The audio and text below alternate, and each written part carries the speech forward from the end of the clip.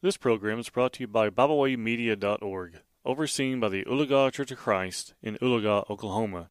Welcome to Kids Bible Minute with our daddy, Landon Rao. Hello and welcome to another episode, our 157th episode of Kids Bible Minute. I'm your host, Landon Rao, and the preacher for the Church of Christ here in Ramona, Oklahoma.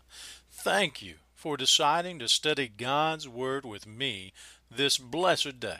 And I want to encourage you to have your Bible with you so that when I mention a Bible verse, you can pause this podcast and read that passage for yourself. I want you to see God's Word and not just take my word for it. Now, after you have read that passage, unpause the podcast, and then if I read the verse out loud, read along with me. Now, as you guys know, we have been studying an overview of the Bible. We have started this journey in the book of Genesis, and we find ourselves finished with the book of 1 Corinthians. This means we will be examining 2 Corinthians today. Now, last week we discussed in 1 Corinthians, it was a church divided. And we studied how Paul was trying to correct those issues within the congregation. In 2 Corinthians, written about 6 months to a year after 1 Corinthians and from Macedonia.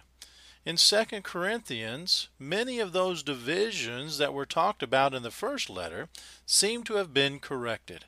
In fact, there are really only 2 major problems still happening in that congregation that had yet to be corrected, that had yet to be done to or fixed as it should be, and that was unfulfilled commitment financially to help the church in Jerusalem.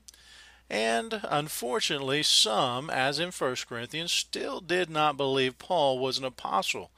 And so Paul had to defend his apostleship once again in 2 Corinthians.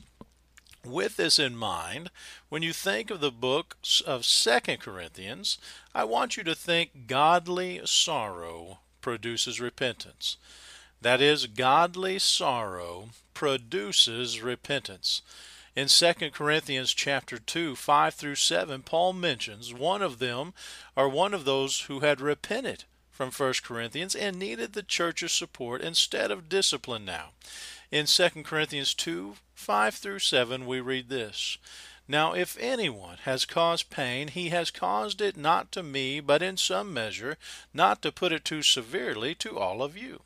For such a one, this punishment by the majority is enough.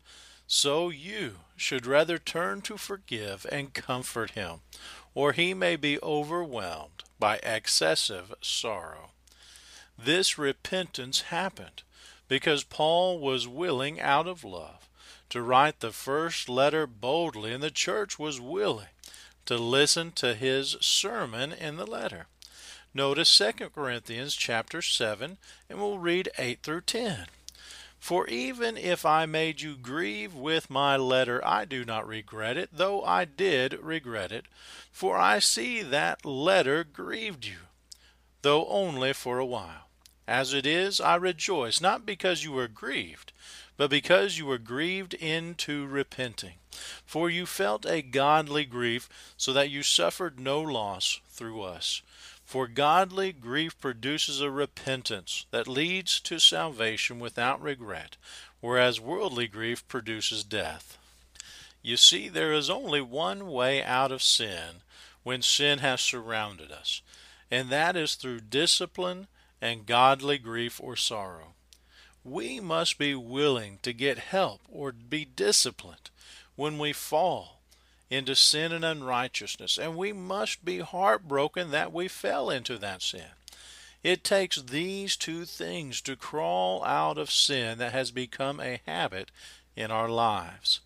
So don't be afraid, as the Apostle Paul said, to let those that love you know you need help beating sin. That's why they are theirs to help you, Galatians 6, 1 and 2. And be willing also to be hurt for righteousness' sake. In other words, to overcome sin because of godly sorrow that produces repentance. Well, that concludes this Bible study for today. As always, I want to thank you for studying God's precious Word with me, and I want to encourage you to continue to study God's Word every single day. Be sure to use the wonderful materials and other podcasts made available at BibleWayMedia.org and Gospel-Preacher.com.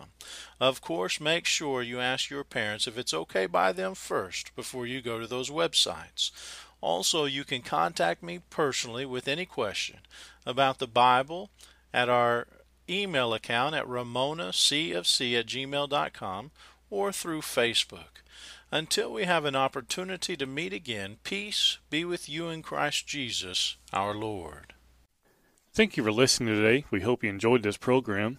You can find out more about Bible Way Media by visiting us at BibleWayMedia.org. You can also find us on Facebook, Twitter, and Instagram.